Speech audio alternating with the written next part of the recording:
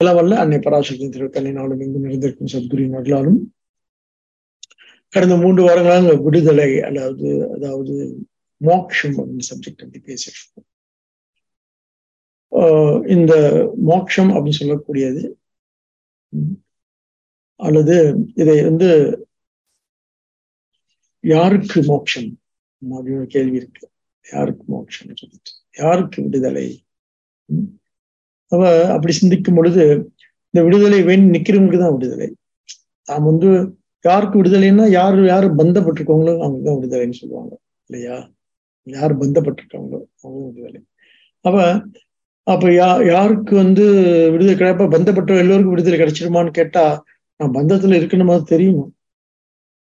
So ஞாத்தாவுக்கு தான் விடுதலை.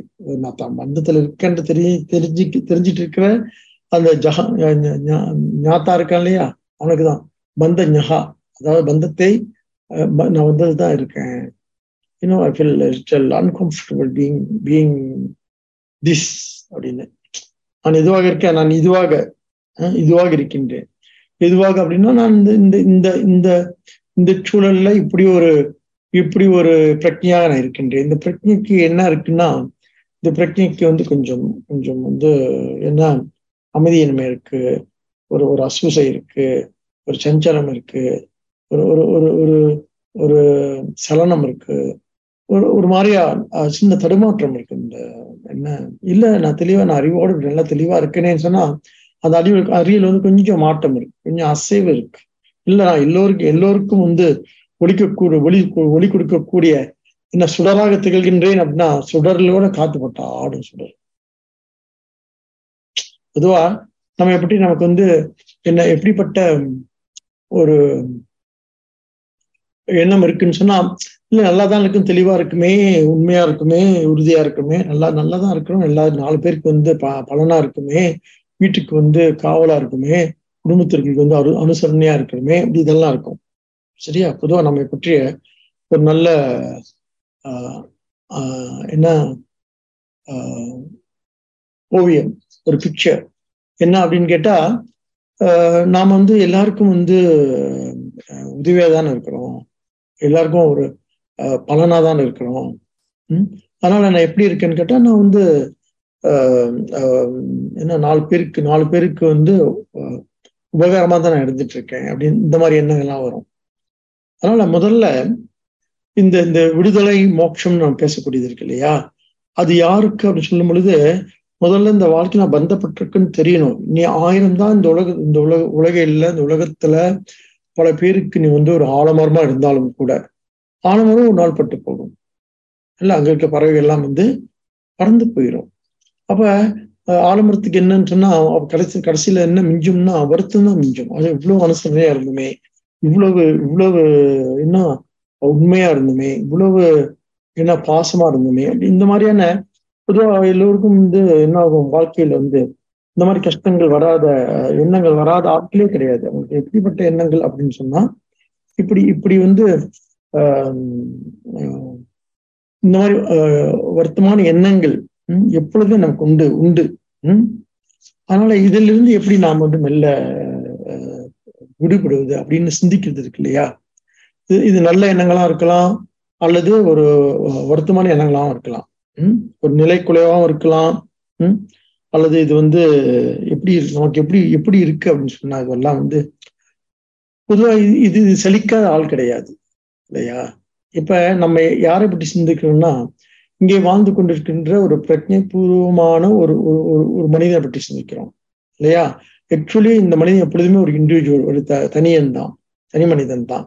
என்னத்தான் குடும்பத்தோடு சேர்ந்து இருந்தாலும், என்னத்தான் இந்த சமுதாயத்தோடு ஒட்டி இருந்தாலும், என்னதான் இந்த தேசத்தோட பெரிய தேசவாதியாக இருந்தாலும் கூட தேசத்துக்கு போராடணும்னு நினைக்க வச்சுக்கோங்களேன், பெரிய லட்சியவாதம் இருக்கிறவங்களேன், இந்த லட்சியம் தோக்குற இடத்துல இல்ல இவ்வளவு முயற்சி பண்ணிட்டு அப்பா ஒன்னும் செய்ய முடியாத இங்க இருந்துகிட்டு அப்படின்னா ஒரு சின்ன செழிப்பு, ஒரு சின்ன என்ன வரும், ஒரு பெரிய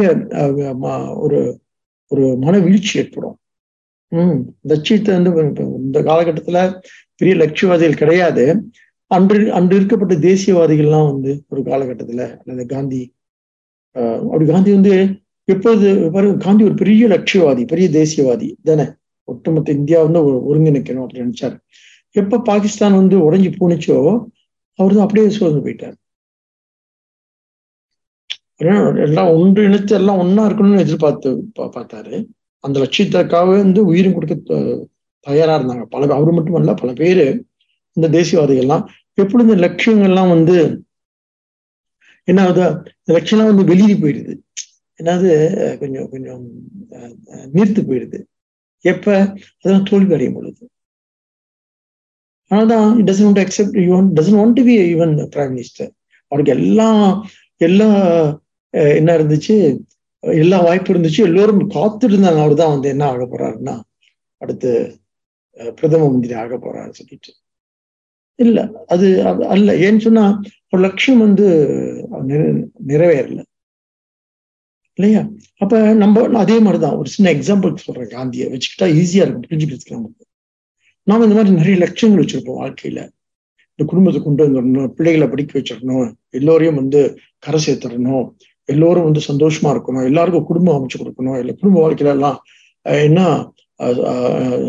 மகிழ்ச்சியா இருக்கணும் அப்படிலாம் நினைச்சு பார்ப்போம். ஆனா வாழ்க்கை அப்போ வந்து என்ன சொன்னோம் அன்னைக்கு சொன்னோம் இல்லையா, மனித வாழ்க்கை அப்படி ஒன்றும் வந்து ஒன்றும் கருணையானதல்ல. மனித வாழ்க்கை அப்படி ஒன்றும் வந்து என்ன தயவானதல்ல.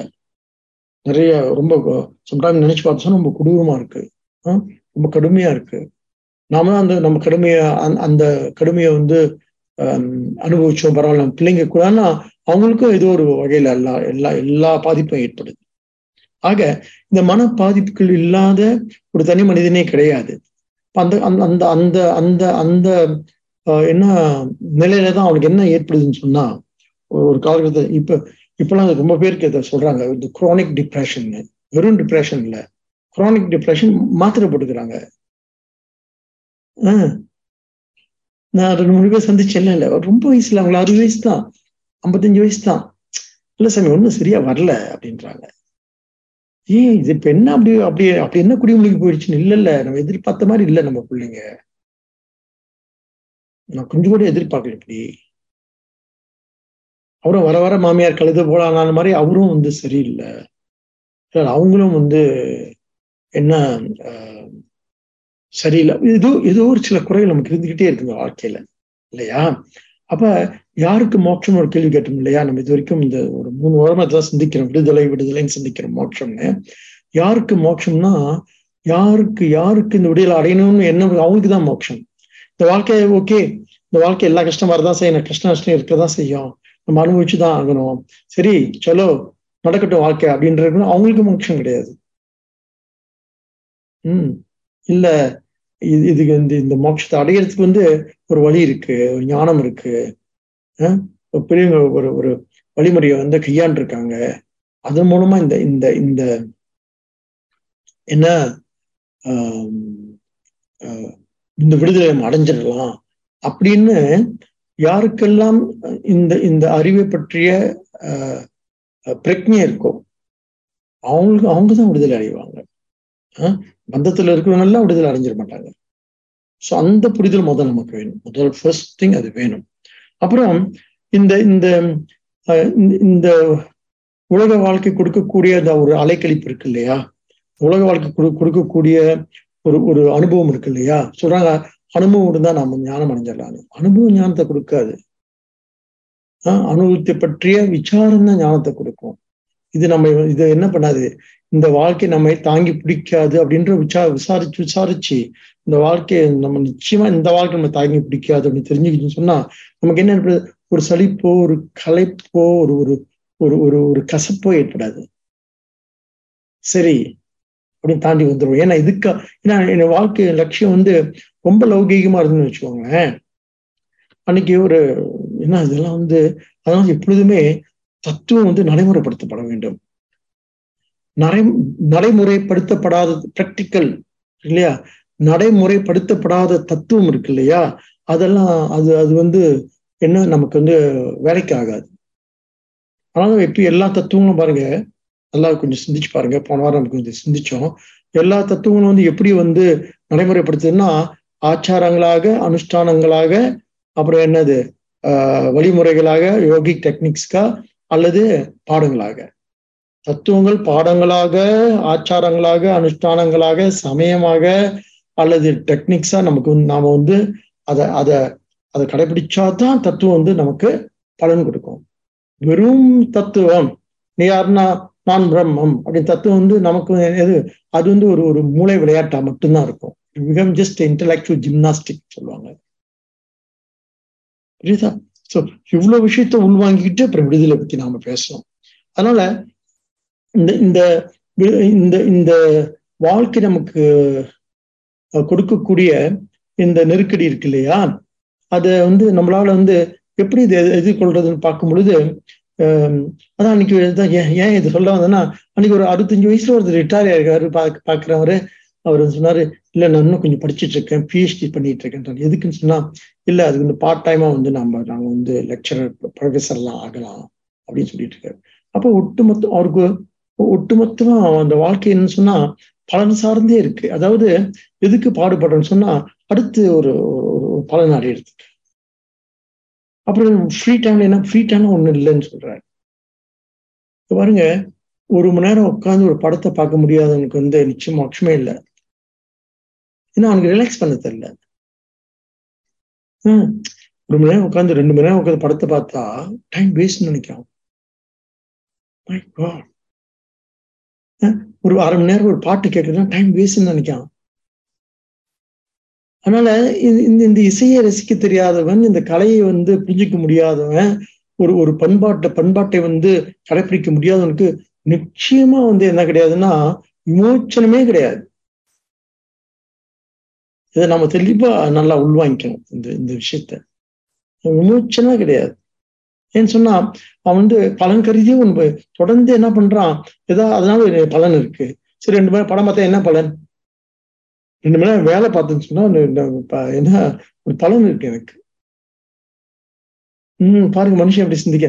இந்த மாதிரி ஆளுதான் எதுக்கு ஆளாவான்னு சொன்னா இந்த மாதிரி அவன் மனசுக்கு கொடுக்கக்கூடிய அழுத்தம் இருக்குல்ல, அவனுக்கு எங்க விட்டுருன்னு சொன்னா அதான் என்னது குரானிக் டிப்ரெஷன். மனம் இதெல்லாம் தாங்காது. மனம் ரொம்ப லேசானது. மனசுக்கு எல்லா விதமான என்ன விளையாட்டுகளும் மனசுக்கு தேவை. எல்லா செயல்பாடுகளும் மனசுக்கு தேவை. அதுக்கு ஓய்வு தேவை, இல்லாட்டி சலிக்கும். அதுக்கு என்ன பொழுதுபோக்கு தேவை, இல்லாட்டி என்ன பண்ணும் கசக்கும். அதுக்கு என்ன எக்ஸ்பிரஷன் தேவை, இல்லாட்டி என்ன பண்ணும் முடக்கும், அல்லது அலைகழிக்கும், என்னென்ன பண்ணும். அது அவருக்கு கடைசியில் எங்கேயும் விட்டுரும். அப்புறம் என்ன இருக்குது வாழ்க்கையில வெறுமையில கொண்டு விட்டுரும்.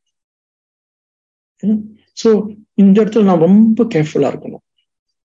ஏன்னா எதுக்கு இதெல்லாம் பண்ணிட்டு இருக்குன்னு நமக்கு தெரியணும். ஆக இந்த தெரிஞ்சுக்கிறது இருக்கு இல்லையா, இதுக்கு பிறகுதான் என்ன சொல்றாங்க, என்ன பந்தம் உள்ளவங்க யாருக்கு விடுதலைன்னு சொன்னா, பந்தம் உள்ளவங்களுக்கு எல்லாம் விடுதலை கிடையாது.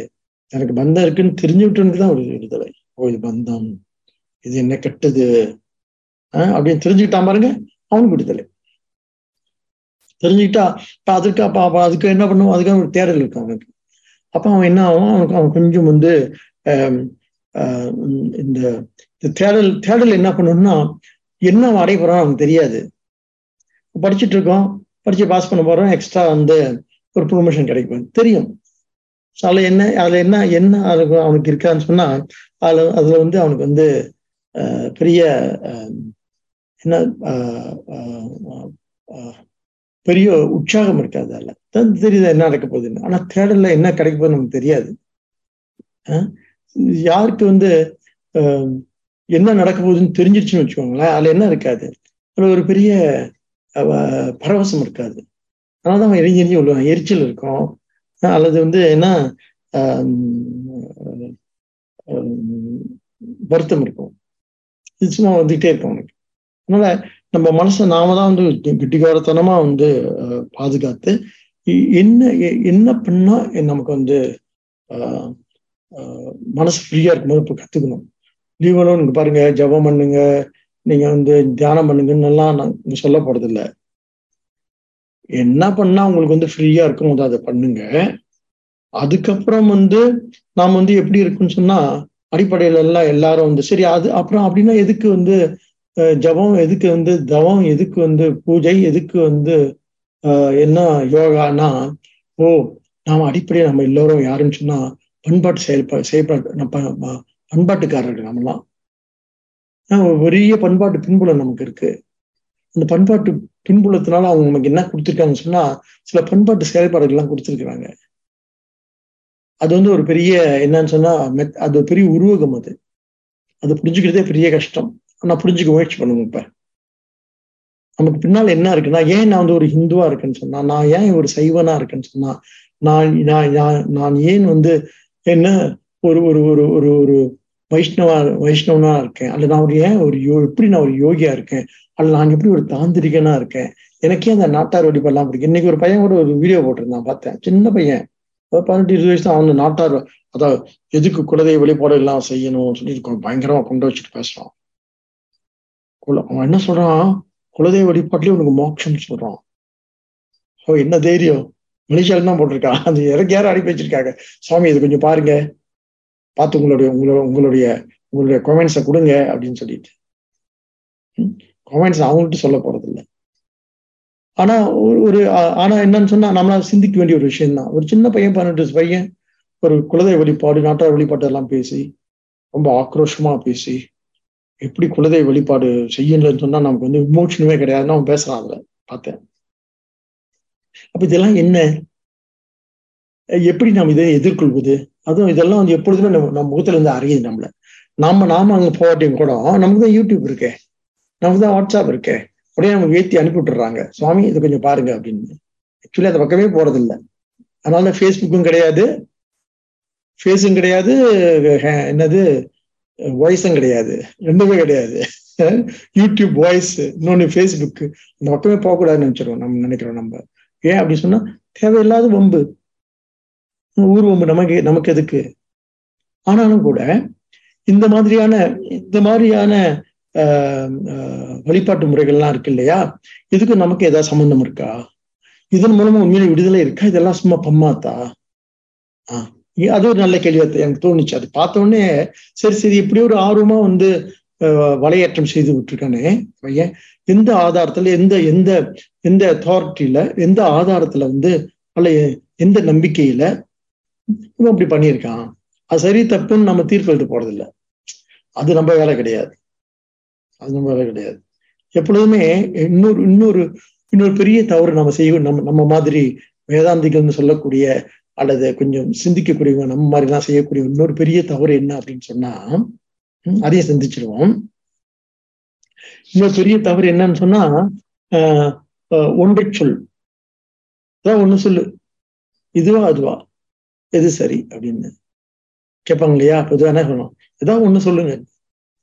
அவன் சொல்றோம், நம்ம பொதுவாக நீ சொல்லி ஆமா ஞானமே மோட்சம் சொல்லுவோம். நம்மளும் வந்து லேசப்பட்டவங்க இல்லையே. நம்ம என்ன சொல்லுவோம், அறிவாளன்றி உனக்கு வந்து விமோச்சனம் கிடையாது, அறிவாளன்றி உனக்கு வந்து விடுதலை கிடையாது. விமோச்சனம் சொல்ல மாட்டோம், அறிவாளன்றி உனக்கு விடுதலை கிடையாது, ஞானத்தால் உனக்கு என்ன, ஞானத்தால் உனக்கு வந்து விடுதலை, ஞானம்தான் வந்து இறைவன் கொடுத்த பெரிய என்னது முடி. நீ அனுப்பியிருந்தாங்க, கிரியேட்டர் வந்து நமக்கு எது கொடுத்துருக்காங்கன்னா அறிவை வந்து ஒரு பெரிய என்ன செல்வமா கொடுத்திருக்காரு, ஒரு பெரிய கிரீடமா கொடுத்திருக்காரு, கிரவுன் சொல்லி ஒரு பெரிய சொல்றாரு. மனுஷனுக்கு கடவுள் கொடுத்த பெரிய பரிசிலேயே மிக உயர்ந்த பரிசு எதுன்னு சொன்னா அறிவு என்ற கிரீடம், நாலேஜ் என்ற கிரவுன் அப்படின்னு சொல்றாரு. அது கேட்க நல்லாதான் இருக்கு. நாமளும் அதை தான் வந்து கொண்டாடக்கூடியவர்களா இருக்கும். இப்ப நம்மள கொஞ்சம் சிந்திக்கக்கூடியவங்களா இருக்கும் இல்லையா? நாம என்ன சொல்றோம், எஸ் அறிவே தெய்வம் அப்படின்னு பாரதி கூட சொல்லியிருக்கான் இல்லையா? ஆனா நம்ம அதெல்லாம் கொண்டாடக்கூடியவங்களா இருக்கும். ஆனா அது மட்டும்தான் சரியா அப்படின்னு ஒரு கேள்வி வருது இல்லையா? இதே 10 வருஷத்துக்கு முன்னால ஆமான்னு சொல்லியிருப்பேன் நான். ஏன்னா ஞானமே மோட்சம் சொல்றோமே, அறிவை கொண்டாடக்கூடியவர்களா நம்ம இருக்கிறோமே. ஏனென்றால் நாம எல்லாம் வந்து ஞான மார்க்கிகள் இல்லையா, கர்ம மார்க்கிகள் அல்ல, நாம ஞான மார்க்கிகள் அல்லவா? அதனால ஞானமே மோட்சம், அதாவது ஒன்றை பற்றி தீவிரமாக, ஆழமாக, அகலமாக அறிஞ்சுக்கிறதுல தப்பு கிடையாது. அப்படி அறிஞ்சுக்கிட்டாதான் நம்ம வந்து சரியா இந்த தத்துவத்தை பகுத்து தொகுத்துக்க முடியும். ஆனால் நிச்சயமா ஒன்றை பற்றி, ஒற்றை அறிவை பற்றி இப்ப வேதாந்தம்னா அதை பற்றி முழுசா ஆராய்ந்து பீராய்ந்து தொகுத்து பகுத்து இதுதான் புரிஞ்சுக்கிறது தேவை. அது உள்ள நல்ல ஆழமா அடியாழம் சென்று பார்த்திடணும். ஆனா அது மட்டுமே அதை அப்படி செய்யும் என்ன ஆயிரும், மற்றதெல்லாம் மறுத்துருவோம். அது ஒரு சின்ன ஒரு மிஸ்டேக் நடக்கும் நம்ம கிட்ட. மற்றதெல்லாம் பொய், மற்றதெல்லாம் தவறுன்னு மற்ற நெகேட் பண்ண நிராகரிப்பு நம்ம கிட்ட நம்ம அறியாம இருக்கும். அது அறிவு செயல்பாடின் ஒரு சின்ன குறைபாடு. அறிவு செயல்பாட்டின் சிறிய குறைபாடு மற்றதையெல்லாம் தவறு என்று சொல்லி நிராகரிப்பது. நமக்கு அந்த நிதானம் நமக்கு தேவை. இப்பதான் வந்திருக்கு. சிந்திச்சு பாருங்களேன். நான் அதான் சொல்றேன், இதெல்லாம் நம்ம உரையாடலா வச்சுக்குவோம். நான் எதுவும் திணிக்கிறது கிடையாது. கருத்து திணிப்பு அல்ல, கருத்து பரிமாற்றம். கருத்து திணிப்பல்ல. இந்த வார்த்தையெல்லாம் கொஞ்சம் கவனமா கேளுங்க. ஏன்னா நம்ம மட்டும் அப்படி எல்லாம் சிந்திக்க முடியும்னு சொல்றேன் நான். அந்த அளவுக்கு நம்மள அறிவுல என்ன இருக்கு, பெரிய வெளிச்சம் இருக்கு, இடம் இருக்கு, ஸ்பேஸ் வேற இருக்கு. பிகாஸ் வேதாந்தத்துக்கு என்ன இருக்குன்னா, it has all the space there. So it accommodates everything. எல்லாத்தையும் என்வலப் பண்ணும். அது அந்த அழகை நீ கண்டடைஞ்சிட்டீங்கன்னு வச்சுக்கோங்களேன். அதாவது ஒன்றை பற்றி தெளிவாக, ஆழமாக, உண்மையாக, உறுதியாக, விரிவாக, நுட்பமாக, என்ன செறிவாக புரிஞ்சுக்கிறது தப்பு கிடையாது. புரிஞ்சுக்கிட்டாதான் அப்படி பேசிக்கிட்டு இருக்கோம். நமக்கு வேதாந்தம்னா என்னன்னு தெரியும் நமக்கு. அதனால அதை பற்றி செறிவா தெரிவு பண்ணியிருக்கோம், சூஸ் பண்ணியிருக்கோம் நாம. Very good. அதனாலேயே என்ன ஆயிரும் அப்படின்னு சொன்னா, மற்றதை மறுக்க சொல்லுவோம், மற்ற நிராகரிக்க சொல்லுவோம். இந்த இடத்துல போய் நிக்காம கொஞ்சம் என்ன பண்ணணும் அப்படின்னு சொன்னா, மற்றதை மறுக்கிறத நம்மளுடைய பொழப்பு இல்லை, நம்முடைய வேலை இல்லை. அது என்ன, மற்ற நமது ஞானிகள் கூட அதை சொல்லுவாங்க. என்ன சொல்லுவாங்கன்னு சொன்னா, நம்மளோட வேதாந்த நோக்கம் வந்து மற்றதை மறுக்கிறது நோக்கம் இல்லை, இருக்கிறத என்ன பண்றது, இருக்கிறத உறுதிப்படுத்திக்கிறது. அந்த பரபக்கம் சுபபக்கம் சொன்னோம் இல்லையா, அந்த பரபக்கத்தை நிராகரிக்கிறது இல்லையா. இப்ப சைவ சித்தாந்த நூல் ஒண்ணு எடுத்துக்கிட்டீங்க, சிவஞான போதம்னு இருக்கு. சிவஞான போதம். அப்ப சிவஞான சித்தியார்னு ஒண்ணு இருக்கு. மெய்கண்டா சிவஞான போதம் 12 என்ன ஸ்லோகாஸ் தான் அது தமிழ்ல. அதுக்கு சிவஞான சித்தியார்னு சொல்லிட்டு சிவஞான பிரகாஷாவலால் சுவாமிகள் அது விளக்கம் எழுதியிருக்காங்க, பக்கமா எழுதியிருக்காங்க. அது பரபக்கம் சிவபக்கம்னு இருக்கு, புக்கு இருக்கு. காலை எடுத்து பார்த்துட்டு இருந்ததுக்கு தான் சொல்றேன்.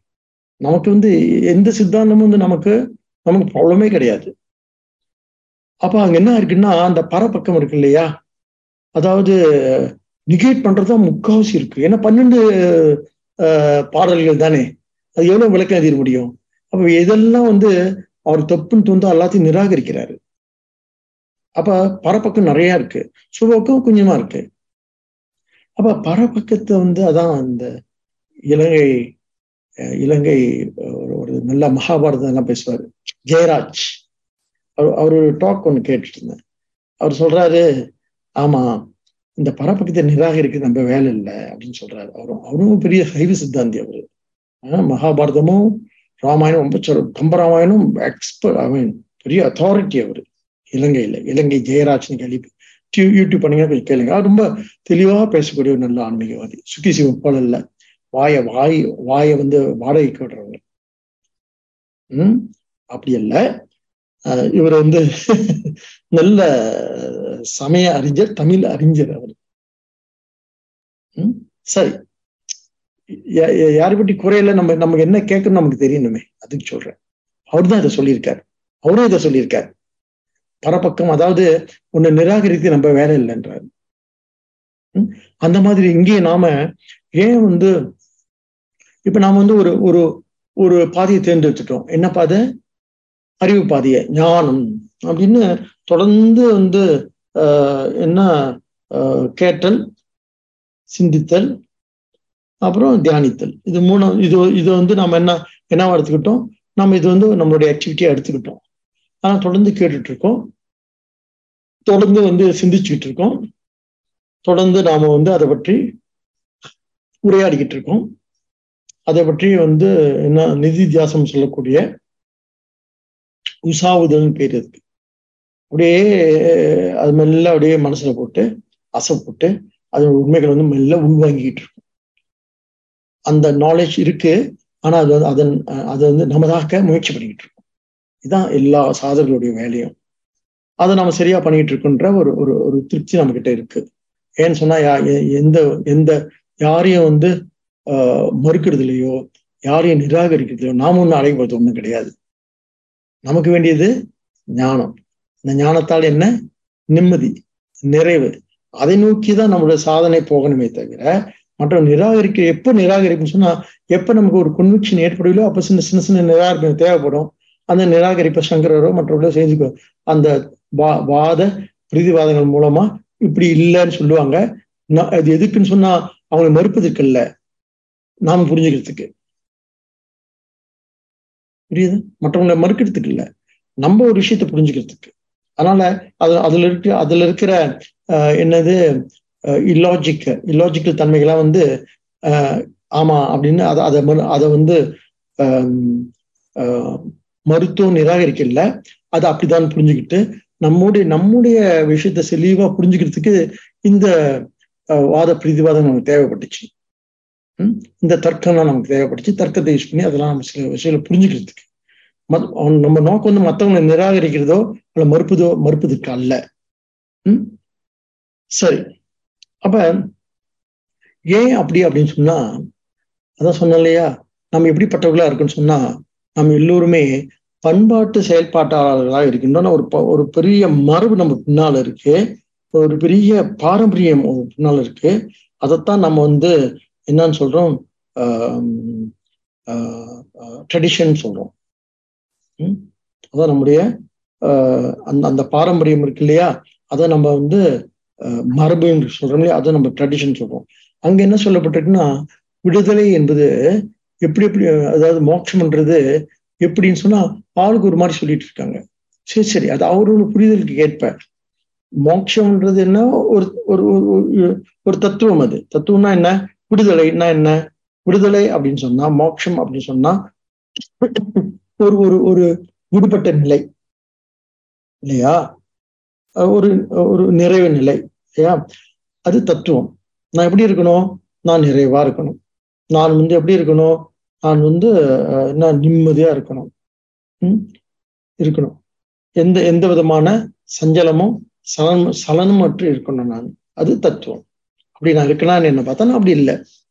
இப்போ அதை அடையிறதுக்கு நான் என்ன பண்ண வேண்டியிருக்கு, அதை அடையிறதுக்கு தான் இதுதான் தத்துவத்தை வந்து என்ன ஆகுதுன்னா, தத்துவத்தை வந்து அன்றாடங்களாக்கணும்.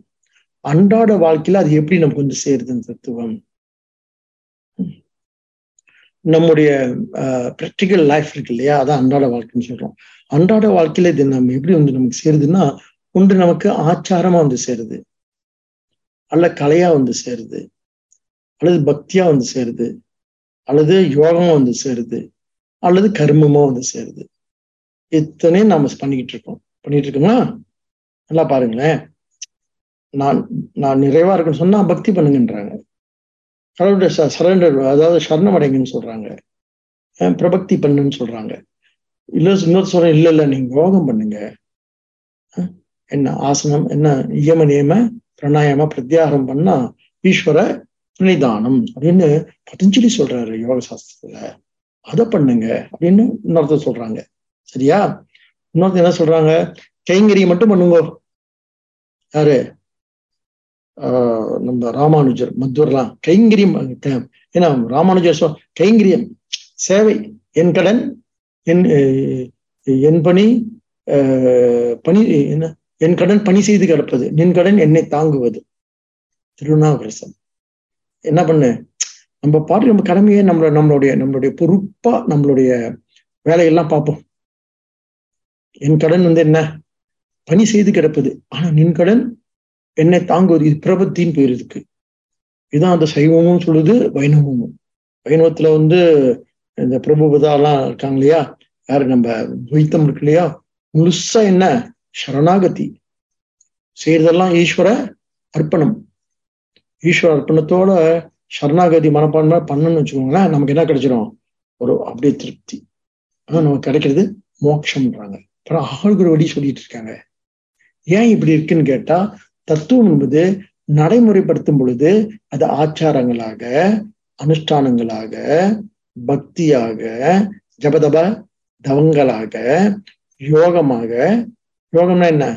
யோகம்னா இந்த இந்த இந்த என்ன ஆசன பிரணாயாம பிரத்யாகாரமாக, தியானங்களாக. அப்புறம் இன்னொரு முக்கியமான விஷயம் ஒன்று விட்டுட்டேன். தாந்திரீகமாக என்ன டெக்னிக்ஸ். சில என்ன சொல்றாங்க, இல்ல நீ குண்டல் நீங்க என்ன பண்ணணும், இந்த முத்திரையெல்லாம் போட்டு என்ன பண்ணணும், இந்த யாகத்தை பண்ணி இப்படி உட்காந்து துணியை மூஞ்சில வச்சு வாயில துணியை கட்டி, வரமாட்டது நமக்கு செஞ்சிருந்தா வரும் இல்லையா, சரி கட்டி இப்படி உட்காந்து பண்ண குண்டலினி மெல்ல ஏறும். மூலாதாரத்தில் மூன்றிலும் கனலை காலால் எழுப்பும் கருத்தறிவித்து அப்படின்னு சொல்லிட்டு ஔவையார் வந்துடுறாங்க முன்னுக்கு இல்லையா. சரி, இதெல்லாம் என்ன, யாராருக்கு எப்படி எப்பேற்பட்ட மன அமைப்பு இருக்கோ அவர்கள் அந்த மாதிரி என்ன ஆவாங்க அப்படின்னு சொன்னா அந்த இதை தேர்ந்தெடுத்துருவாங்க. பிறகு அதான் நம்ம சம்பிரதாயத்துல மோட்சம் எப்படி சொல்லப்பட்டிருக்குன்றதான் நான் இப்ப நம்மளோட டிஸ்கஷன். இப்படி மட்டும்தான் சொல்லப்பட்டிருக்கான்னா, இப்படி மட்டும்தான் சொல்லப்படலை. நம்ம சம்பிரதாயத்துல, நம்முடைய பாரம்பரியத்துல மோட்சம் என்றது பல வழியா சொல்லப்பட்டிருக்கு. எது சரி அப்படின்றது இங்க டிஸ்கஷன் கிடையாது. அவ்வாறு அறிவார் அறிகின்றதால் எவ்வாறு ஒருவருக்கு இசைவிப்பதுவே செவ்வான் வடிவில் திகழ்வேல வந்தான் ஒவ்வாதென உணர்த்ததுதான். அதான் எனக்கு உணர்த்தாரு யாரு, முருகன். உனக்கு இதுதான் சொன்னாரு. என்ன சொன்னாருப்பா, அவ்வாறு அறிவார் அறிகின்றதால் எவ்வாறு ஒருவருக்கு அதை சொல்ல முடியும். எதை, யார் அது? அதான் செவ்வான் வடிவில் திகழ்வேலவன் தான் ஒவ்வாது, சொல்ல முடியாதப்பா இதெல்லாம் சொல்ற.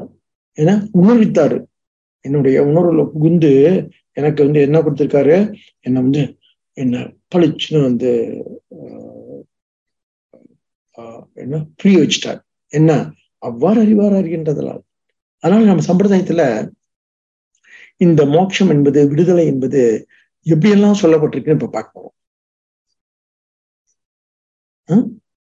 ஒரு 6 ஏற்கனவே இந்த 6 தர்ஷனம்னு ஒண்ணு பார்த்தோம் இல்ல. நம்ம சாங்கியம் எப்படி சொல்லுது, இல்ல வைசேஷிகம் எப்படி சொல்லுது, நியாயம் எப்படி சொல்லுது, பிறகு யோகம் எப்படி சொல்லுது, அப்புறம் பூர்வ மீமாம்சம் எப்படி சொல்லுது, உத்தர மீமாம்சம், இந்த 6 தர்ஷனம் எப்படி பண்ணுச்சுன்னு போன வாரத்தை நம்ம பேசணும். கதை கேட்டுட்டு மறந்துடக் கூடாது. சரி, இப்ப பரவாயில்ல, சும்மா கொஞ்சம் அப்படி வாங்கி வச்சுக்குவோம். then you got to refer your notes. It's not that இதெல்லாம் அவ்வளவு சுலுவா இல்லை, அவ்வளவு ஈஸியான விஷயம் இல்லை. தொடர்ந்து கேட்கறது, தொடர்ந்து படிக்கிறது, தொடர்ந்து சிந்திக்கிறது, இது இருந்தா தான் இதெல்லாம் நமக்கு சாத்தியப்படும். நோட்டு பிளேம் வினைப்படி இட் டசன்ட் மேட்டர். பரவாயில்ல, கேட்டு வைப்போம். ஊதர் சங்கி ஊதி வைப்போம், விடியும் போது விடிட்டுமே. என்ன நாளைக்கே மோட்சம் அடைய போறோமா என்ன? நமக்கு இன்னும் நிறைய நேரம் இருக்கு, நம்ம இதுவா பார்த்துக்கலாம், ஒன்றும் அவசரம் இல்லை. இந்த 6 தர்ஷனங்களை பார்த்தோம் இல்லையா.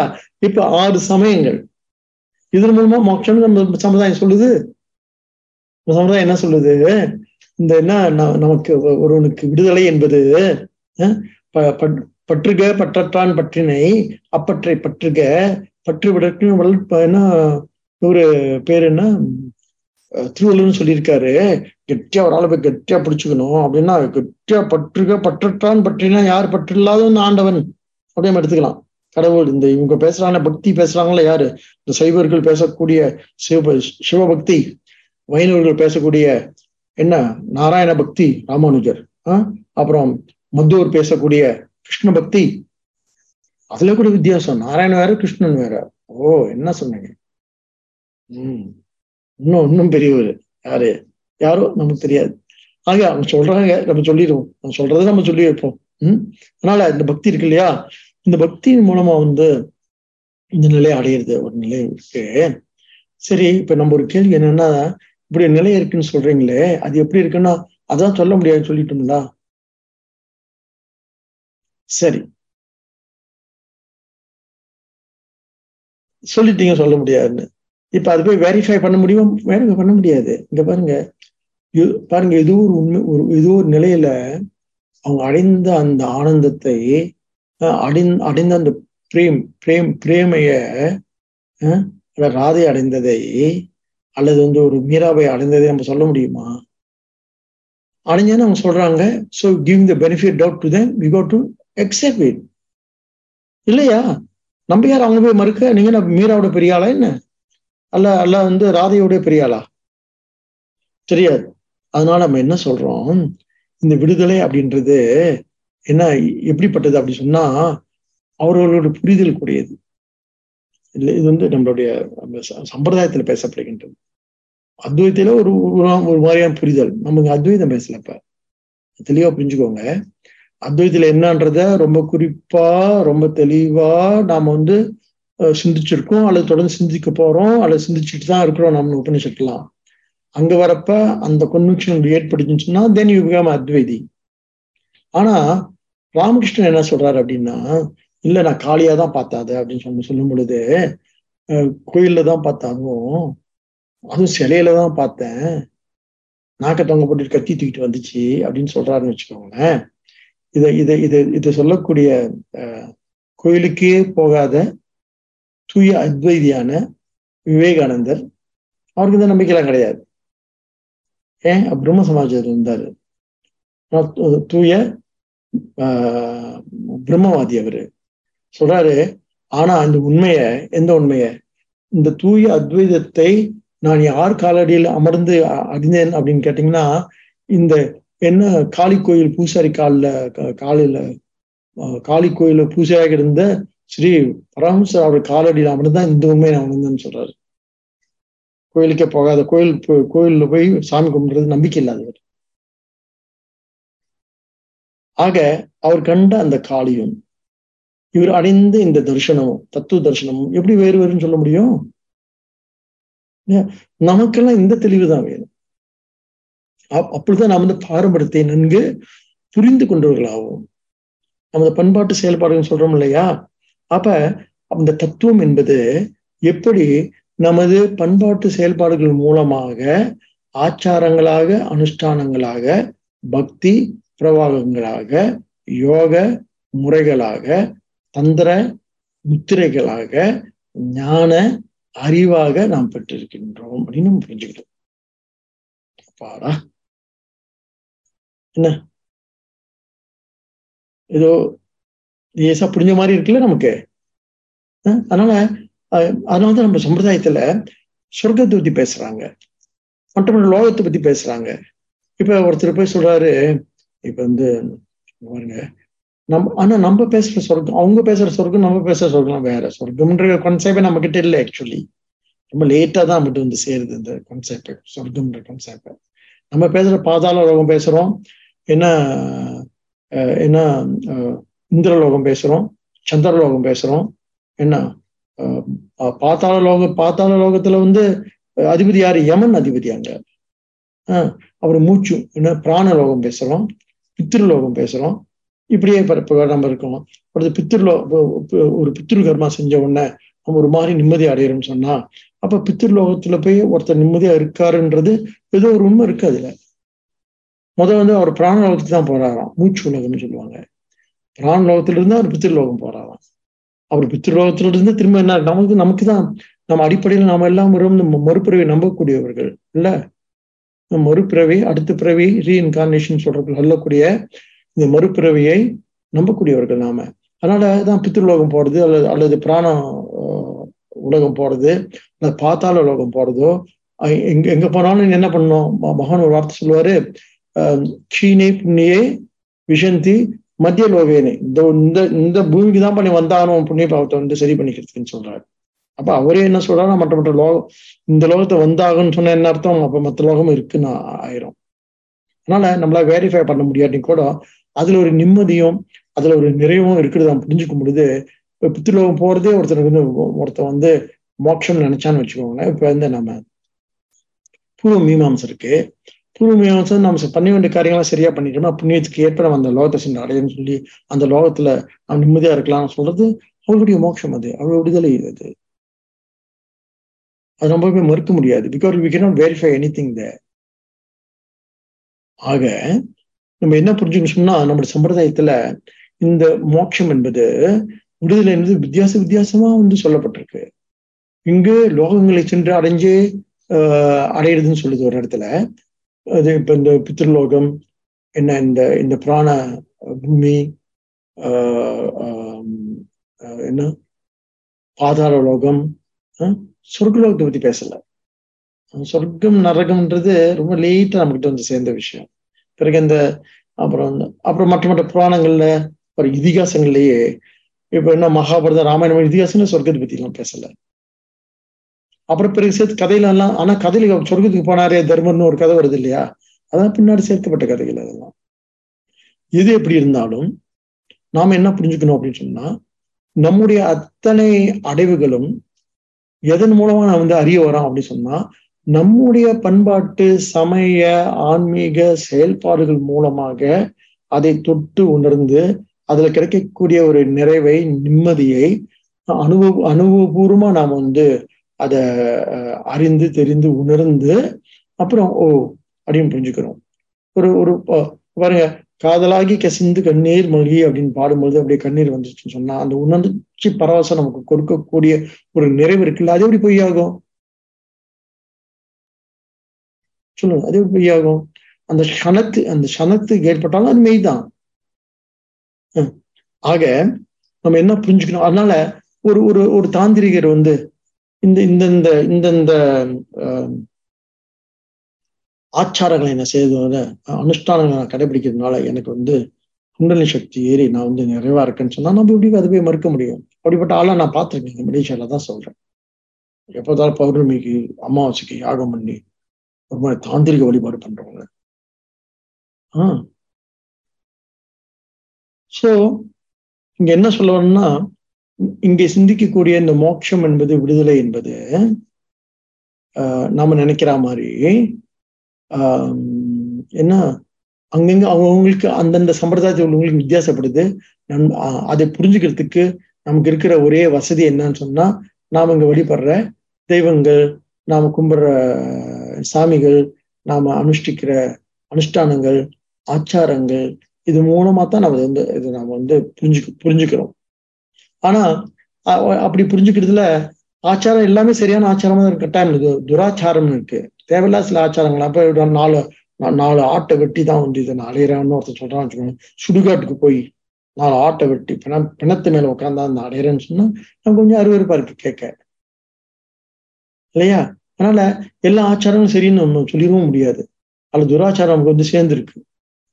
இது ஒரு பண்பாடு தான், ஒரு பெரிய பாரம்பரியம் தான், பெரிய மரபை சேர்ந்தவர்கள் தான். ஆனா மரபு வழியாக வந்து சேரும் பொழுது எங்க கங்கோத்திரியில இருக்கிற கங்கா நீர் ரொம்ப தூய்மையா இருக்கு. ஹுக்லி வந்து பாருங்க, கல்கத்தாவில் வந்து சேரும் பொழுது தண்ணி குடிச்சா நமக்கு என்ன செய்யணும் வந்துடும், வயிற்றால போயிடும். அதனால போற போக்குல நிறைய என்ன வந்து சேரும் அப்படின்னு சொன்னா அதுக்கு வந்து சேரும். ஆனால் துராச்சாரமும் இங்க வந்து சேர்றதுக்கு எல்லா வாய்ப்பும் இருக்கும்.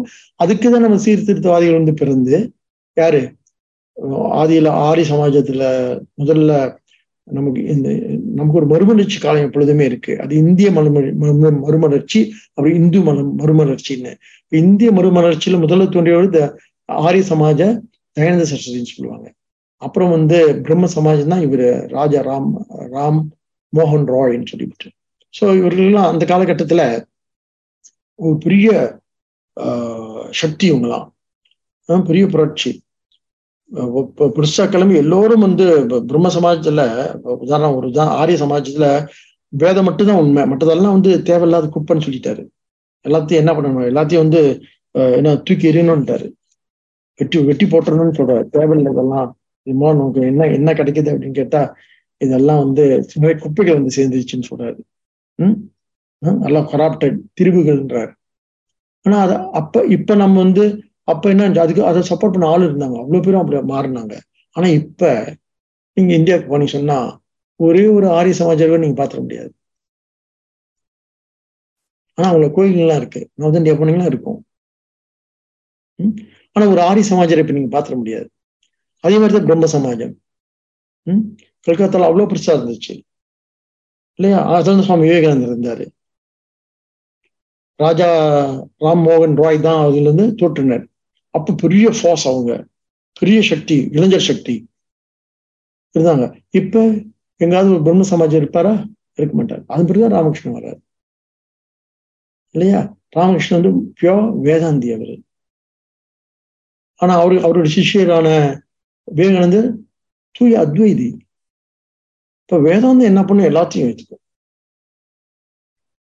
எல்லா வழிமுறைகளும் சரிதான் அப்படின்னு ஏற்றுக்கும். அவர் தூய அத்வைதியான விவேகானந்தம் ஏத்துக்கணும்னு கட்டாயம் கிடையாது. சோ இது அதாவது அப்படி எப்படி நம்ம புரிஞ்சு வச்சுக்கணும்னு சொல்றேன். இதுல வந்து நம்ம எதுவும் காம்ப்ரமைஸ் எல்லாம் ஒண்ணும் பண்ணல. நம்ம வந்து செப்பக்கட்டு கட்டி எல்லாம் சரிதான் ஏத்துக்கிறது இல்லை. இப்படி இருந்துச்சு, என்ன எப்படி இருந்துச்சோ அது அப்படி இருந்துச்சுன்னு புரிஞ்சுக்குவோம். இப்ப நாம அதை நமக்கு இதுல ஏன் முக்கியம் அப்படின்னு கேட்டா, நமக்கே இதெல்லாம் முக்கியம் அப்படின்னு கேட்டா, நாம இப்படி இப்ப வந்து ஒரு வேள்வி சடங்கு நடக்குதுன்னு வச்சுக்கோங்களேன், ஒரு யாகம். அது யாகம் செய்ய தப்பு நான் சொல்ல மாட்டேன். நம்ம பாட்டு உட்காந்து நம்ம வேதாந்தம் படிச்சுட்டு இருந்தாலும் கூட யாகம் நடந்தா ஓகே, அது உங்களுக்கு தேவையானதை செய்யுங்க. ஒரு பூஜை நடந்தா அது அவங்களுக்கு தேவை செஞ்சுட்டு இருக்காங்க. ஒரு அபிஷேகம் நடந்தா அது அவங்களுக்கு தேவை செஞ்சுட்டு இருக்காங்க. ரைட். நான் அபிஷேகம் நடக்கிறப்ப பூஜை செய்யறப்ப மந்திரங்களை சொல்லி சண்டை போட்டுக்காம பூஜை செய்யணும். அதனால அதையும் ஒரு சலிப்பா பண்ணணும்னு வச்சுக்கோங்க. கர்மத்தில் உள்ள கஷ்மானங்கள் இது. கர்மத்துல உள்ள கஷ்மம்னா சலிக்க சீக்கிரமா. அப்படியே செய்ய நான் செய்யன்னு சொல்லிட்டு என்ன ஆயிரும், ரொம்ப போயிடும். அதனால இது வந்து அதான் தனி மனிதன் தான் அதை முடிவு பண்ணணும், செய்யணுமா செய்யக்கூடாதுன்னு சொல்லிட்டு. எது வரைக்கும் உங்களுக்கு மனசு இருக்கோ அது வரைக்கும் செய்யலாம். இப்ப ஏதாவது போதும்னு சொன்னா நிறுத்திக்கலாம். இண்டிவிஜுவல் ரைட் இது. இங்க எதுவுமே வந்து நாட் ஃபாஸ்ட் அப்பான். கட்டாயம் செஞ்சுத்தான் ஆக வேண்டும் என்று கட்டாயம் கிடையாது. ஆனா அந்த ஆச்சாரவாதத்துல நீங்க செஞ்சுதான் ஆகணும் அப்படின்னு சில கட்டுப்பாடுகள்லாம் இருக்கு இல்லையா? காலையில எழுந்து நீங்க பண்ணித்தான் ஆகணும், அபிஷேகம் பண்ணித்தான் ஆகணும், பூஜை பண்ணித்தான் ஆகணும். அது கட்டுப்பட்டவர்களும் பண்ணிக்கணும். கட்டுப்படாதவங்க என்ன பண்ணுவாங்க? ஏன்னா அதுல கொஞ்சம் துராச்சாரமும் சேர்ந்துடும். நீங்க யாரையும் தொடக்கூடாது, நீ கடலை தாண்டக்கூடாது, ஆற்ற நீந்தக்கூடாது, என்னன்னு சொல்லுவாங்க. இதெல்லாம் கொஞ்சம் எப்படியே தேவையில்ல சேர்ந்த குப்பைகள் இதெல்லாம். அது நாம தான் புரிஞ்சுக்கணும், எது நமக்கு தேவை, எதுக்கு நமக்கு தேவையில்லைன்னு சொல்லிட்டு. என்ன நம்ம கூட இது மற்றவங்க சொல்றோம், நம்மளே அப்படி இருப்போம். திடீர்னு நீங்க சைவம் ஆயிட்டாரு, ஐயோ அந்த கரண்டியை போடாதீங்க, கரண்டில இருந்து ஒட்டுது பாருல, அது செய்வோம். எப்ப செய்வான்? நீங்க இப்பதான் 3 நாள் ஆச்சுங்கிறது பாருங்க. 3 நாள் எவ்வளவு தீவிரமா இருக்காங்க. என்ன நினைச்சீங்க சைவம்னா? என்ன நினைச்சீங்க நீங்க? அப்படி நம்ம எல்லாம் ஓவர் பில்டா. ஆகவே இங்கே மோட்சம் என்பது அது வந்து ஒரு தத்துவம். என்ன புரிஞ்சுக்கணும்னு கேட்டா அது ஒரு தத்துவ புரிதல், ஒரு மாதிரி ஒரு புரிதல். அது நம்ம மனசுக்கு வந்து ஏன்னா ஃப்ரீயா நம்ம இருக்கணும், ஃப்ரீயா இருக்கணும்னு சொல்றோம் இல்லையா? ஒரு வகையான ஒரு சுதந்திர தன்மை அது. அது நம்ம அறிவுக்கே உள்ளது, மனசுக்கே உள்ளது. அது வந்து காலாகாலமா மெல்ல நமக்கு வந்து நம்ம கூட வந்து இப்ப என்ன இருக்கு அப்படின்னு சொன்னா வந்து சேர்ந்திருக்காது. ஒரு தத்துவம் நம்ம கிட்ட வந்து சேர்ந்திருக்கு. அந்த தத்துவத்தை நாம புரிஞ்சுக்கிறதுக்கு அல்லது அதை நடைமுறைப்படுத்துறது, நடைமுறையில எப்படி இருக்குன்னு அதை பார்த்து கொஞ்ச நாள் அது எப்படி இருந்துச்சு, முதல்ல அப்படியே பக்தியா காதலாகி கசிந்து கண்ணீர் மல்கின்னு முத சின்ன வயசுல அம்மா வந்து தின்னு பூசி விடுவாங்களா, பக்தியா போய் உட்காந்து ஒரு தோடுடைய செவியன்னு பக்தியா இருந்துச்சு. அப்புறம் என்ன சொன்ன, என்ன ஆயிடுச்சு, சின்ன சடங்கா மாறி சலம்பூவோடு தூவ மருந்தறியேன், தமிழோடு இசைப்பாடல் மறந்தறியேன் அப்படின்னு சொல்லிட்டு தண்ணி பூலாம் வச்சு கொஞ்சம் சடங்கா மாறினுச்சு. அப்புறம் என்ன சொன்னாங்க அம்மா, சரி கொஞ்சம் சாம்பிராணி போட்டு விடுன்னு எல்லாருக்கும் சாம்பிராணி போட்டுருவோம். நம்ம போட்டுட்டு எல்லா சாமிக்கும் சொல்றேன், எல்லா சாமிக்கும் போனோம்னே சாம்பிராணி, இல்லாட்டி ஒரு சாமிக்கு வச்சுக்கோ. அப்படி எல்லாத்துக்கும் தூக்கத்தையும் ஏற்றி எல்லாம் காமிச்சிட்டு அது மெல்ல என்ன ஆனிச்சு, அது வந்து ஒரு ஒரு ஒரு ஒரு ஆக்டிவிட்டியா, ஒரு செயல்பாடா மெல்ல பக்தி செயல்பாடா மாறுனுச்சு. அப்புறம் இன்னும் கொஞ்சம் தீவிரமா யாகம் ஆனிச்சு, அப்புறம் வந்து யஜ்ஞம் ஆனிச்சு, அப்புறம் ஹோமம் ஆனிச்சு, அப்புறம் நவகிரகங்கள் ஆனிச்சு, பயம் வந்துடுச்சு, செய்யணும் கட்டாயம் ஆயிடுச்சு. துர்கா பூஜை 9 வாரம் செய்யணும்னு சொல்லிச்சு, அபிஷேகத்தை வந்து 12 வாரம் செய்யணும்னு சொல்லுது. இதெல்லாம் வந்து சேருது. ஸோ நம்மளுடைய தேவைக்கு ஏற்ப நாம என்ன பண்றோம், அப்பப்ப காம்ப்ரமைஸ் பண்ணல, என்ன பண்றோம், நம்மளுடைய தேவைக்கு ஏற்ப நம்ம வந்து நம்ம நடந்துக்கிறோம். நம்ம ரொம்ப எப்படிப்பட்டவங்க, நம்ம வந்து ரொம்ப புரிதல் உடையவர்கள். எதையும் தப்புன்னு தள்ள மாட்டோம், எது எல்லாமே சரிதான் அப்படின்னு ஏத்துக்கிறது இல்லை. எது எந்தெந்த காலகட்டத்துக்கு எது சரியோ அதை ஏற்று அப்படியே ஏற்று மெல்ல அதனூடே மெல்ல நகர்ந்து வந்திருக்கும், மெல்ல பயணிச்சு வந்திருக்கும். இந்த பயணத்துல ஒரு காலகட்டத்தில் நமக்கு என்ன சொல்லப்படுது அப்படின்னு சொன்னா, இதெல்லாம் எதுவுமே இங்க இதெல்லாம் நிரந்தரம் கிடையாது, எதுவுமே கட்டாயம் கிடையாது. என்ன என்ன மனம் போல் மாங்கல்யம், மனம் போல் மார்க்கம். அதனால மனசு என்ன சொல்லுது அதை மட்டும் செய்யு. அப்ப நம்மளுடைய இந்த சடங்கு சம்பிரதாயத்துல, இந்த பாரம்பரியத்துல, இந்த பண்பாட்டு செயல்பாடுகள்ல இதைத்தான் செய்ய வேண்டும் என்று சட்டமும் கிடையாது, இதை செய்யக்கூடாது என்று விதியும் கிடையாது. ஒவ்வொரு தனி மனிதன் அவன் விருப்பத்துக்கு ஏற்ப தன்னுடைய சமய வாழ்க்கையை, ஆன்மீக வாழ்க்கையை வகுத்து தொகுத்து நிலை கொள்ள முடியும் அப்படின்னு சொல்லி. ஆச்சா அப்ப இதெல்லாம் எதுக்குன்னு சொன்னா, டு ஃபீல் ஃப்ரீ. அந்த ஃப்ரீடம் இருக்குல்ல, அதுதான் விடுதலை, அதுதான் மோட்சம். அப்ப அந்த ஃப்ரீடம் என்பது ஒரு இன்னொரு விஷயம் புரிஞ்சுக்கணும். அந்த ஃப்ரீடம்ன்றது எப்பொழுதோ சென்று அடைவதில்லை. எப்பொழுதுமே பாருங்க, தீர்வு இருக்கு இல்லையா? ஒரு பிரச்சனை ப்ராப்ளம் இருக்குப்பா, சரி ஒரு 10 வருஷம் தீர்வு சொல்றேன்னா ஒத்துக்குவீங்களா? உடனே தீர்வு சொல்லுப்பா. பசி இருக்கு, ஒரு ஒரு வாரம் சென்று சாப்பிடலாம். இடியன், சாப்பாடு இப்ப கொடு, பசிக்குது எனக்கு இல்ல. அதனால எப்பொழுது சுதந்திரம் என்பது அப்பொழுதே அடையக்கூடியது, அங்கேயே அடையக்கூடியது, என்ன அந்த இடத்திலே அடையக்கூடியது, வேற இடத்துல இல்லை. இதை மீண்டும் மீண்டும் சொல்லணும், வலியுறுத்திக்கிட்டே இருக்கும். ஒரு கஷ்டம் என்ன வந்துருச்சு, காய்ச்சல் வந்துருச்சு, எனக்கு காய்ச்சல் போகணும், சரி இந்த மருந்து சாப்பிடு, ஒரு மாசத்துல போய், ஒரு மாசத்துலயா? இன்னைக்கு என்ன ஆகணும், கொஞ்சம் குறைஞ்ச மாதிரி இருக்கணும். நாளைக்கு, இன்னைக்கு எப்படி இருக்கு, கொஞ்சம் ஏதோ நல்லா தூங்கிட்டேன்னு, ஓகே ஓகே ஓகே. நான் மறுநாள் எப்படி இருக்கு, கொஞ்சம் குறைஞ்ச மாதிரி இருக்கு. 3ஆம் நாள் அறவே சுத்தமாயிடுச்சு. 3ஆம் நாள் தெரியணும் இல்லையா? எந்த விஷயமும் நமக்கு தீர்வு என்பது பலன் உடனே தெரியணும். செத்த பிறகு சிவலோகம் அல்ல. அப்ப விடுதலை என்பது இது ரொம்ப தெளிவா நாம புரிஞ்சுக்கணும். ஏன்னா விடுதலை என்பது எப்பொழுதோ சென்று அடைவதல்ல, தினமும் இன்னைக்கு நான் செஞ்ச காரியத்தில் எனக்கு திருப்தி நல்லா இருக்கும். இங்க பாருங்க, நீங்க திருப்தி அடையணும் இல்லையோ, உங்களுடைய ஆள் மனசு திருப்தி அடையணும்னாலும் நிம்மதியா தூங்கிடுது. நீங்க போய் படுத்து டக்குன்னு தூங்கிறீங்களா இல்லையோ? அது வேற தெரியல, தூங்கிடுவோம். என்ன அர்த்தம்? அப்ப நீங்க செஞ்சதுல உங்களுக்கு ஏதோ திருப்தி இருக்கு, 100% இல்லாட்டியும். அதனால அப்ப மோட்சம் என்பது இப்பொழுதே வருவது, இன்றே வருவது, இப்படியே வருவது. மற்ற எல்லா விஷயங்களும் அப்படிதான் நம்ம இருக்கிறோம், மோட்சத்தை மட்டும் தள்ளி போட்டுக்கிறோம். அதனால நாம் வேதாந்தம் அது முக்கியமா வேதாந்தம் பேசக்கூடிய அல்லது அத்வைதம் பேசக்கூடிய மோட்சம் என்பது இன்றே, இப்பொழுதே, இங்கேயே அப்படின்னு மட்டும் தெளிவா புரிஞ்சுக்கணும். அந்த ஒரு விஷயத்த மட்டும் நல்லா, அது எந்த எப்படிப்பட்ட மோட்சமா இருந்தாலும் சரி, சொர்க்கமா இருந்தாலும் சரி, பித்ருலோகமா இருந்தாலும் சரி, பாதாள லோகமா இருந்தாலும் சரி, இந்திரலோகமா இருந்தாலும் சரி, சந்திரலோகமா இருந்தாலும் சரி, சிவலோகமா இருந்தாலும் சரி, பிருந்தாவனமா இருந்தாலும் சரி, அல்லது என்ன வைகுண்டமா இருந்தாலும் சரி, ஏதோ ஒரு வார்த்தை வச்சுக்கோம் நாம. ஆனா இன்னைக்கு நான் நிம்மதி இல்லைன்னு சொன்னா என்னைக்குமே நிம்மதியா இருக்க முடியாது. இன்னைக்கு நாம சுதந்திரமா இல்லைன்னு சொன்னா என்னைக்குமே சுதந்திரமா இருக்க முடியாது. ஆக மோட்சம் என்பது அன்றே அப்பொழுதே அடைவது அப்படின்ற விஷயம் மட்டும் மனசுக்குள்ள இருந்துச்சுன்னு சொன்னா, இதை நாம என்ன பண்ண மாட்டோம், தள்ளி போட மாட்டோம், பிறகு பார்த்துக்கலாம் அப்படின்னு சொல்லிட்டு. இந்த சப்ஜெக்ட தான் 4 வாரமா நம்ம சிந்திச்சுட்டு இருக்கோம். ஒரே சப்ஜெக்ட் தான், ரொம்ப வேணும்னே தான் இது நான் கொஞ்சம் ஸ்ட்ரெச் பண்ணி, சரி இது எல்லா கோணத்திலும் நம்ம சிந்திச்சு பார்ப்போம். ஏனென்றால் நாம் நினைக்கிற மாதிரி நாம என்ன தூய அத்வைதிகள் மட்டுமல்ல, நாம ஏதாவது ஒரு 6 சமயங்கள்ல இருந்தா வெளியே வந்திருக்கோம். ஒரு சைவனா இருந்திருப்பேன், ஒரு வைஷ்ணவனா இருந்திருப்பேன், ஒரு சாக்தனா இருந்திருப்பேன், இல்லை எல்லாமும் இருந்திருப்பேன், காவியம் தூக்கியிருப்பேன், என்ன நிமிஷம் விளக்கம் போட்டிருப்பேன் நான். ஒரு பக்கம் பார்த்தா கௌமாரன், இன்னொரு பக்கம் பார்த்தா சாக்தன், இன்னொரு பக்கம் பார்த்தா விநாயகர் சதுர்த்தி கொண்டாடாம விட்டதே கிடையாது.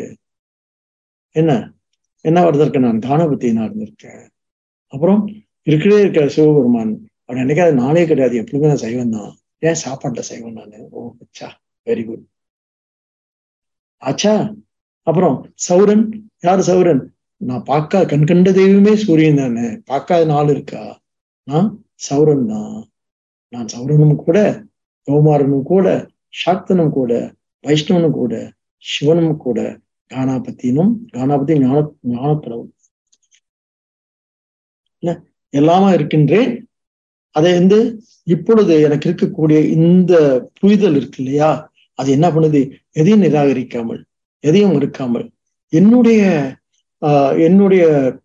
நிலைப்பாடு இருக்கு இல்லையா, அதுல உறுதியாக இல்ல. நமக்கு அப்படி தோணலையா? திஸ் ட்ராவல்ல சொல்லுங்க, நம்ம உண்மையில நம்ம என்ன அடைஞ்சிருக்குன்றது நம்ம புரியல. நமக்கு அட்லீஸ்ட் நம்ம பயணிக்கிறோம்ல, கடந்த பல வருடங்களா இதை பயணிச்சுட்டு இருக்கோம். நிச்சயமா அந்த நிலைப்பாடு நமக்கு இருக்குதானே? என்ன நிலைப்பாடு என்பது இதெல்லாம் எதையும் நிராகரிக்காமல், இது எல்லாம் சரிதான், இருந்தாலும் என்னுடைய பாதை ஞான பாதை. ஏனென்றால் நான் ஒரு வேதாந்தி. அதிலும் கூட என்னுடைய பாதை பரபிரம்மத்தை நோக்கியது. ஏனென்றால் நான் ஒரு தூய அத்வைத்தன் அப்படின்ற தெளிவு இல்லையா? இல்ல இருக்கா நமக்கு? அப்படி தெளிவு இருக்கிறதுலே தப்பு இல்லைன்றேன்.